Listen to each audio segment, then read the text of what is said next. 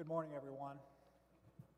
It's wonderful to see you today. I hope our time in the Word of God today is a blessing to you and encouraging you in terms of your faith walk. My name is David Roadcup. I am from Florence, Kentucky, just south of Cincinnati, and your guest preacher today. We said a couple of these things last week. I have been married to Karen for 53 years. We have 2 girls and 4 grandchildren. I am presently professor of discipleship at TCMI International in Indianapolis. We're a seminary of 1,500 students, and our main campus is in Vienna, Austria. We draw 1,500 students from about 45 different countries, and our only focus is to train men and women for leadership in the church. So if you would, COVID has really messed with us this year in that my wife and I normally spend June, July, and August there in Austria, and this year, of course, none of us were allowed to come, but do pray for us and for the incredible things the Lord is doing through that ministry right now. I'd like to begin this morning with a question, just ask you to ponder this question with me. In your life, have you ever felt there was simply too much to do and not enough time in the average day or week to really get it done? I know I've been there on many, many occasions. Have you recently been besieged by too many commitments and actually not enough time or energy to really make it all happen? Probably all of us get into these situations from time to time, especially if we have young children and a busy work life and a ministry here in the church. Maybe our career is really moving forward. Maybe this is sometimes how we struggle. Yeah, I think you know the routine, what I'm talking about today. It's basically work, taking care of the house, mowing the lawn, cooking, doing the dishes, Little League practice, Rotary meeting, social commitments, and the list kind of just goes on and on. It's simply, I think we could say, it's simply living life. You know, all of these things are things, many of them we have to do, and they're very important, and so we have to learn that balance. I think, though, it's a very good idea just every now and then to take a little bit of time and to stop sometimes the hectic schedule we have and just to do a little bit of deep thinking. Maybe to reflect on our lives, to slow down just a little bit and really consider our lives and where we are. I think it's important to do this. One of the happenings in life that always makes me do this, makes me stop and just take a step back and just take a deep breath and really think about my life and think about what's happening in my world is the loss of a loved one through death. I don't know why, it just really impacts me very greatly. My dad passed away about 8 years ago, and my mom just died 2 years ago. A great Christian, prayed me into the Lord, and then prayed me into the ministry, and prayed for me every day. I really miss her, miss both of them. I was teaching at Atlanta Christian College. I was on their ministry staff for 8 years there. And one particular fall, a freshman came in with all the others, and Doug Shippey was about 6'4", and very, very tall, and he had a unique thing about him in that he cut his hair kind of all in one length. I know that this is not applicable to any young person here, but back in the day, years ago, they kidded about the fact that your mother would put a bowl on your head and kind of cut around, and that would be your haircut. And that's kind of what he had. It was all one length, you know. And you could see him all the way across campus. He was taller than anybody else in this big crop of hair. Doug took every one of the 7 classes that I taught there on campus. We became very close. I coached him in his ministry, coached him in his preaching, taught him how to preach, just supported him, discipled him, and really became like the son that I never had. He and his girlfriend came into my office one afternoon, and they sat down, and they said, we have an announcement we want to make. And I said, great, what is that? And he said, we became engaged over the weekend. And I said, fantastic, this is really good. And he said, we had a question for you. This coming August, are you busy, August 14th? And I said, I don't think that I have any plans. And he said, we want you to come to Savannah, Georgia, and help us with our wedding. That would be great. And I said, I would love to do that. A couple of weeks after that, I drove onto campus early in the morning, and I went into the administration building. One of the secretaries, who was kind of like the mother to all of the faculty, older lady, stepped out of her office and said, could you come in here for just a minute? And I said, sure, why? I'm glad to. So I went in, and she said, I need to tell you about last night. Doug Shippey came to the campus, and he had dinner with his fiancée, and going back to he was a campus minister at West Georgia State University. Going back to his apartment, he got off on the interstate onto a clover leaf. And a young man, 22 years old, was driving a huge pickup truck, probably going 70 miles an hour on this clover leaf the wrong way. He was very, very inebriated, hit Doug flat out, and Doug is with the Lord this morning, but he did not feel any pain. The police told us that he was killed immediately in the wreck. And I got a telephone call from Doug's parents saying, we want you to come to Savannah and be part of his funeral, if you would. And so I didn't go to Savannah, in August. I went in that particular month, and just never forget standing in front of this beautiful wooden coffin and putting my hand on it. And this is coming out of the deepest part of who I am. Please excuse me. I put my hand on the coffin, and here's a young man who could have taken a city for Jesus Christ, an amazing leader, great preacher, wonderful, wonderful student. And I just prayed this prayer, and I said, God, my Father, I know you, and I love you, and I trust you. I have to tell you that sometimes I don't understand you. And I can't explain this. I really can't. And brothers and sisters, I know that God's ways are higher than our ways. I understand that, and I do trust the Lord in everything that happened. But I just remember driving home from Savannah that day, just in my heart saying to myself, you know what? None of us have this afternoon. We really don't. None of us have this evening or even next week. We really don't. Wouldn't it behoove us in the incredibly fast pace that so many of us live to take some time every week, really even a time or two, and just stop and say to ourselves, in the midst of all the important things I'm doing here, just ask ourselves this question: what is the most important? What is really important in this particular life I'm living? What is critical? A friend of mine, who's a preacher in a fairly large church, called his youth minister and said, I would really like to, I know your high school kids are going to a Christian rock concert. I'd like to go and just be with them for an evening. I don't get a lot of exposure to them. And he said, sure, just ride over with us. It'd be fine. So the friend told me he went to this Christian rock concert. He said it was loud. He said that at halftime, they had an intermission, and he just stood up to stretch a little bit. And he said he turned around, and sitting right behind him was a teenager in a black T-shirt. And on the T-shirt, it said, "The Hokey Pokey." Now, that's what it's all about. I don't know if you've heard the story of the man who was a very strong believer, went to bed about midnight one night, enjoying a night's sleep, and about 3 o'clock in the morning, there was a bright light in the kitchen, in the bedroom there. And he woke up, and lo and behold, there's an angel standing beside his bed. And this is what a heavenly body will always say when they come to earth. The very first thing he said to him was, "Don't be afraid. Don't be afraid. It's okay." He said, "Brother, this is your night. This is your night. You're going home. So just go ahead and come with me. I'll put a little escalator here. We'll go up past the clouds, through the stars, and into the Shekinah glory of God, and you're ready to receive your reward." And the man said, "Oh, okay, I'm ready. I'm ready to go." He said, "Before we go, I'd like just have one request. I'd like to take something with me." The angel said, "Highly against regulations. No, you can't take anything." And he said, "Well, could I do this? Could I just try? Could I try to take it?" The angel said, "Well, we normally don't do this, but if you want to get it, you can take it and see what'll happen." So he went into his closet and brought out a shoebox. I got on the escalator, went up past the clouds, through the stars, and came out into the amazing Shekinah glory of God. And here is two huge pearly gates and a table, and St. Peter there with an angel. And they walked up to the table. St. Peter said, "What's your name, son?" And he told him. He looked in the book, and he said, "Yep, here you are.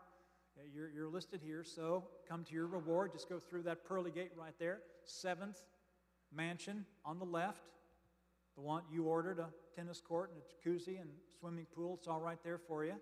So just go on in there and enjoy yourself." He said, "Say, by the way, I see you have a box there." And the man said, "Yes."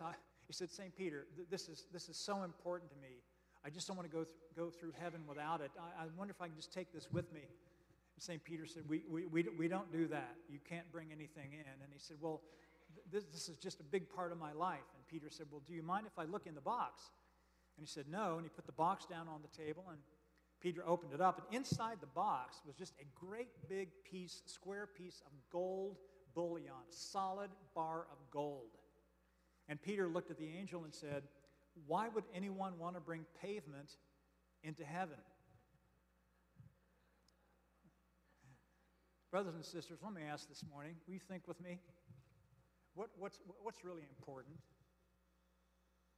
in our lives, in the hectic, helter-skelter, pressure cooker schedule that so many of us live? Can we stop for just a minute here in this quiet place and just ask ourselves the question, when you boil it all down, when it all comes down to the end, what really matters? How am I spending my time and my energy? What is it that really and truly matters? Tennessee Williams wrote and said, snatching the eternal out of the desperately fleeting is the great magic trick of human experience. Brothers and sisters, what's really important? We're talking today really about priorities, the idea of a priority. And when we talk about priorities, it's simply the ranking of that which is important. Out of all of the real, truly important things in our lives, which are the most important? Which do we make sure we give attention to every single week? C.S. Lewis wrote and said, put first things first and we get second things thrown in. Put second things first and we possibly lose both first and second things. Today, in light of what we're talking about, I want to take a text from the life of Jesus, very, very familiar story to all of us, and read the story and explain how the story has a huge impact on the issue we're talking about here this morning. This story is found in Luke chapter 10, verses 38 through 42. It's the story of Jesus, Mary, and Martha in Martha's home, with Martha fixing a lunch for Jesus and his entourage. This is Luke 10, 38 through 42. Let me read this for us as a backdrop for our discussion here. Luke writes and says, now as they were traveling along, he, meaning Jesus, he entered a village, Bethany, and a woman named Martha welcomed him into her home. She had a sister called Mary who was seated at the Lord's feet listening to his word. But Martha was distracted with all her preparations. And she came up to him and said, Lord, do you not care that my sister has left me to do all the serving alone? Then tell her to help me. But the Lord answered and said to her, Martha, Martha, Martha, Martha, you are worried and bothered about so many things. Brothers and sisters, does that describe anybody's life here today? I'll confess my sins up front here. That describes me to a T. Jesus could have said, David, David, you're worried and bothered about so many things. He goes on then and he says, but only one thing is necessary. Only one thing is necessary. And Mary has chosen the good part, which will not be taken away from her. Now, the first thing we want to talk about in three observations is the focused event in verses 38 through 40. The focused event. What's actually going on in the story? Well, if we go back into the history and the depths of what's happening here, Jesus is traveling, preaching and teaching, ushering in the kingdom of God. He has his 12 disciples, and Jesus traveled very frequently with an entourage.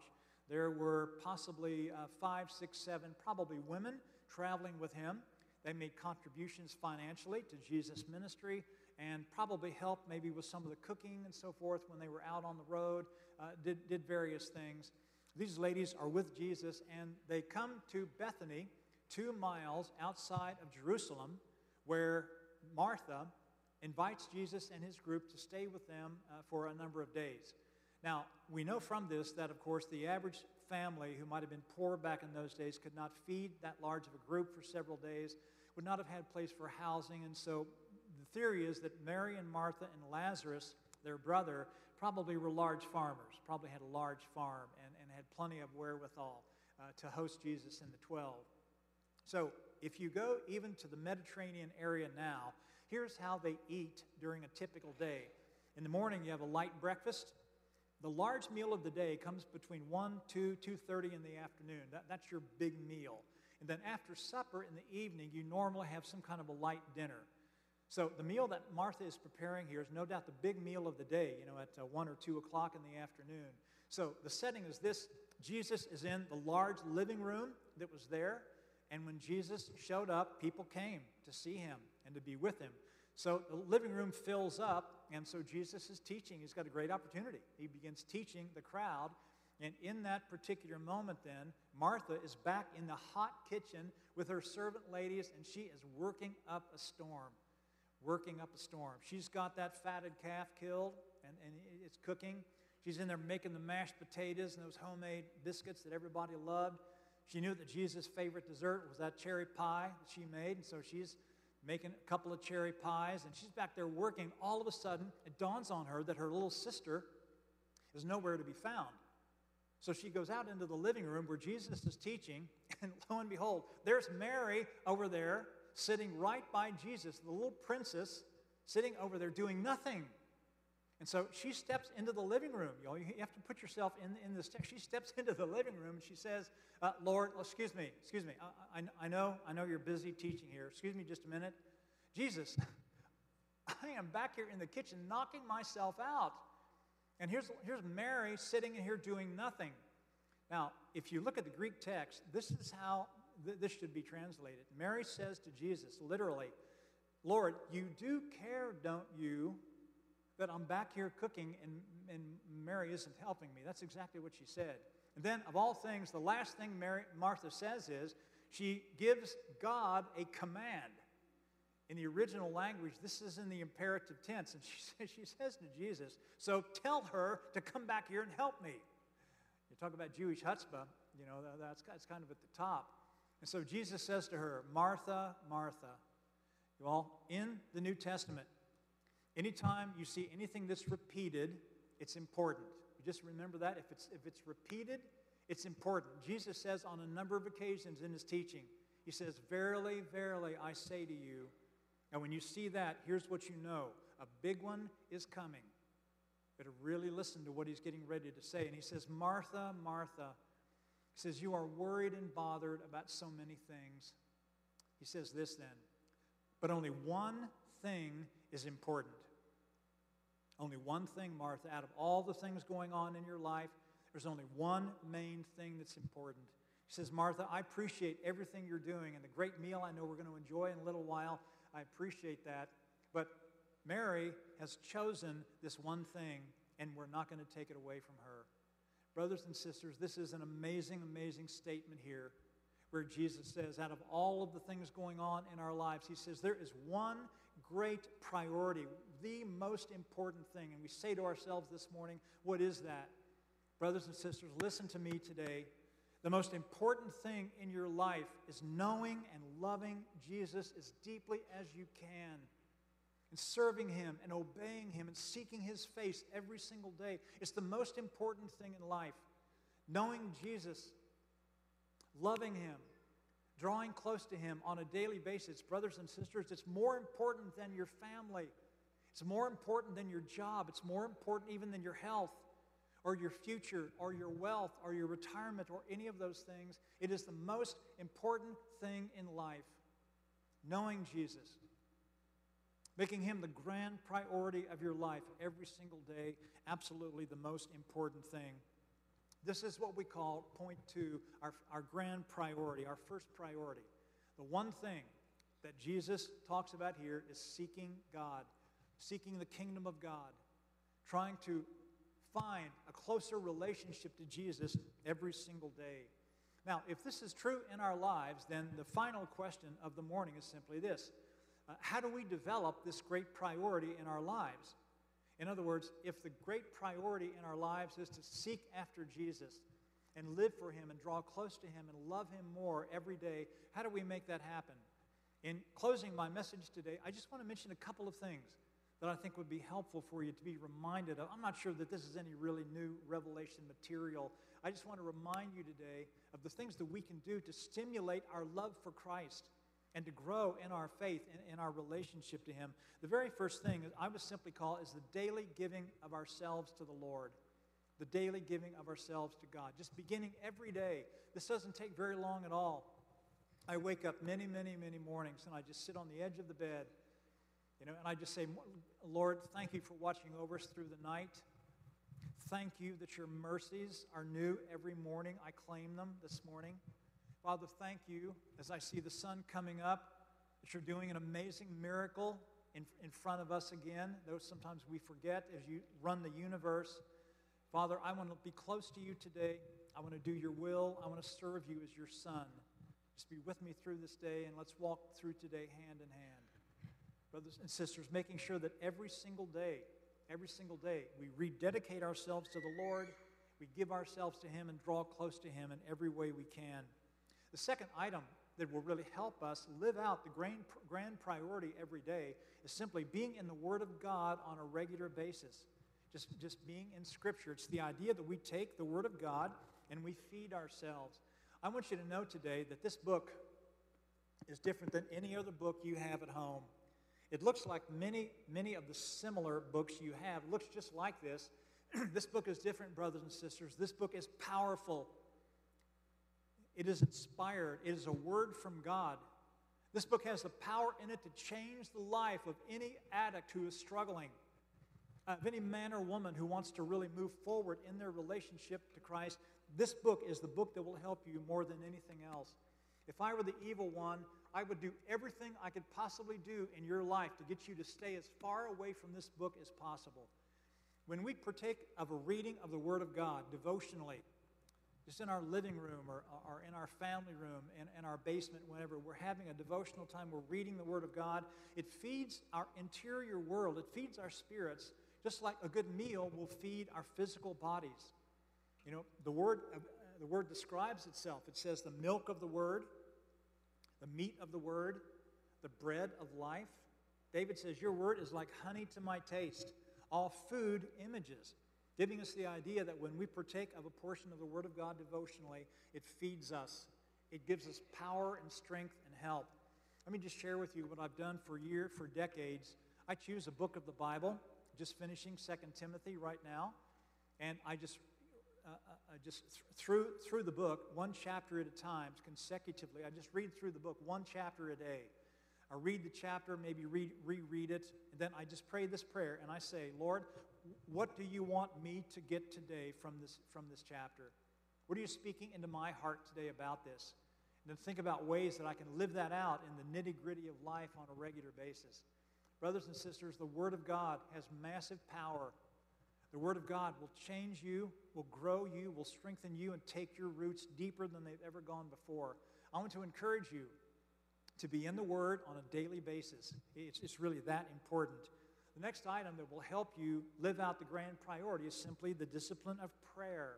The discipline of prayer. We all know how important prayer is. We've heard many sermons on it, maybe even taught ourselves on the importance of prayer. I want you to know that prayer is critical because of this reason. No relationship on earth can be sustained without communication. See what I mean by that? It's really true. No relationship, husband and wife, parents and children, no relationship can be healthy and sustained without communication. You may have heard years ago the old saying, absence makes the heart grow fonder. Heard that? There's only one problem with that statement. It's not true. It's the opposite, really. And so the reason prayer is so important is that prayer is our communication to our Heavenly Father. And we know from Proverbs that God loves it when we pray. Proverbs 15:8, the Lord hates the gifts of the wicked, but he delights in the prayers of his people. God wants to hear from us. Now, you might say today as we're talking about this, well, I know that what you're saying is true. I just have to tell you that I am the world's worst prayer. My prayer life is terrible. I try, I really do, but my mind wanders and there are interruptions. And I try, it's just that I don't feel like I'm very good at prayer. If you told me that today, that tells me something about your spiritual life. It truly does. It tells me that you're normal. That's what it tells me. I would say to you, join the crowd. We're all struggling in our prayer lives. So helpful to me to know that the disciples who were with Jesus day after day after day heard him preach, heard him teach. They came to Jesus toward the end of his ministry. And they said, Jesus, we love to hear your sermons, and we love being with you, but could we just ask this one thing? Will you teach us how to pray? And brothers and sisters, we don't struggle with our prayer lives just because we have a limited sense of concentration. It's spiritual warfare. Every time the weakest Christian bows their knee in prayer and offers a sincere prayer from their heart to the Lord every single time, Satan will do everything he can to possibly to stop you from having that prayer time, because he knows when you pray, the massive damage comes to his kingdom of darkness through the prayers of the saints. I believe if we're worried at all about our country in this day and time, the most powerful weapon we have, is not being out in the streets. The most powerful weapon we have is being on our knees in our bedroom, leaning up against our bed, begging God for this country and begging for Him to move here in whatever way He can. The power of prayer. Brothers and sisters, let me encourage you to understand that anytime you try to pray, there's going to be warfare in your life. Satan will do everything he can to stop you. Just keep moving forward. If you lose your place and your mind wanders, just come back to where you were. It's okay, and pick it up again. God understands. He's very patient in understanding it. But do this. Just keep praying and keep moving forward. This week, I want you to think about what I'm about to say. 5 minutes of sincere prayer from your heart a day is so much better than no prayer at all. Please, brothers and sisters, work on your prayer life. Keep struggling. Keep making that part of your daily regimen. I know that it will help you really live out the grand priority for sure. Being connected to other believers is the next item we really need to think about. Being connected to other believers. What does this mean? It means that I must be with Christians outside our morning worship service. That's what it means. This worship service is designed for one purpose. God is on the throne, and we're worshiping Him, and that's the focus. But we need more than that to really be growing in our faith and developing. So, joining a small group that meets every week for Bible study and prayer, getting into a women's Bible study, whatever it is, having fellowship with people outside the group. For 46 years, my wife and I have led a weekly Bible study in whatever church we were in. We have 14 people right now who meet on Wednesday night. We've been together about 2 years, and these people are like our family. We get together on Wednesday night. We have cake and coffee. We pray together. We study Scripture. We spend time together. Let me just tell you that I know that if I had a major instance in my life of tragedy or an accident of some kind, those would be the first people who would be on our porch at our house taking care of us. It's an amazing fellowship. And brothers and sisters, we need that. God's plan for us is not independence of each other. It is interdependence upon each other. It's God's plan. And the fellowship we experience is a powerful tool in helping us grow in our faith. I would also just mention this, brothers and sisters, the idea of reading good books. Just reading good books. Through my life in Christ, one of the things that has nurtured me, stretched me, and grown me as much as anything else is just reading the writings of other good, solid, mature Christians. That it's really incredibly blessed my life. Someone says, well, here's the deal. I really don't like to read. I understand that. There are books on tape, that you could possibly use. There are places that will condense a book down to 6 pages, and anything like that will really bless your life. I did have a student one time, came into my office, and he said, Prof, I love your class. It's going very well. There's just one thing I wanted to talk to you about. I don't like to read, and you're requiring multiple books for this class. I just feel like the reading assignment is really heavy. And I said, well, it is substantial, but they're all important. He said, well, I don't like to read. And I said, I have some good news for you today. To pass this class, you don't have to like to read. It's okay. You just have to read anyway, whether you like it or not. I'm just passing this along to you as your older brother in Christ. My life has been blessed, enriched, deepened, and really taken places I know I would never go before had I not been reading. If you would buy one good, solid Christian book between now and December and just read that one book for this year, I promise you it will bless you and help you to grow in your faith. Let me also just mention a place of service, which is so important. Every one of us has been given gifts and talents and abilities, And for us to take opportunity to use those in the life of the body of Christ, it's exactly what Paul says that's the reason they were given, so that we will minister to the body, minister to our church here by using our gifts and our abilities. I would encourage you to do that. And then lastly, is simply the idea of never giving up. Never giving up. If I were the evil one, I would keep you away from the Word of God in every way that I could. If I were Satan, I would throw the kitchen sink at you to stop your prayer life. Because every time you pray, my kingdom is damaged. And one of the main things I would do is I would bring discouragement and frustration into your life in however I could to get you to simply throw in the towel, to get you to simply quit. He'll do it to you all the time, brothers and sisters, and just know that that's coming. And so here's the point. Don't give up. Don't ever give up. Don't stop. Keep moving forward. Keep going deeper. Get your roots down as deeply as you possibly can and serve the Lord with all of your heart. Stay in there until the end, and the Lord promises a blessing. So, I'm going to ask you this morning, just this one more question. What's really important? Just think with me, brothers and sisters. We don't do this very much. Well, what's really important? What do we really need to focus on? I mean, we have a lot of important things. They're all good. But the most important of the important is where we need to make sure we're focusing every single day in any way we can. We make decisions. We go directions. We have things in our lives day in and day out. And those are all important and they're all necessary. But in the midst of all of that, I would ask you today and plead with you as your brother in Christ to really ask this question. What is the most important? And how can I take those important things, the most important thing, and really make it part of my daily life and my daily discipline? Let's bow together in prayer. Holy Father, I want to thank you for every man and every woman who's here in this auditorium today, for all those who are watching online as well. Father, I want to pray that you would please give us the discernment today and the wisdom to be able to read about the story of Mary and Martha and take the story deeply into our hearts.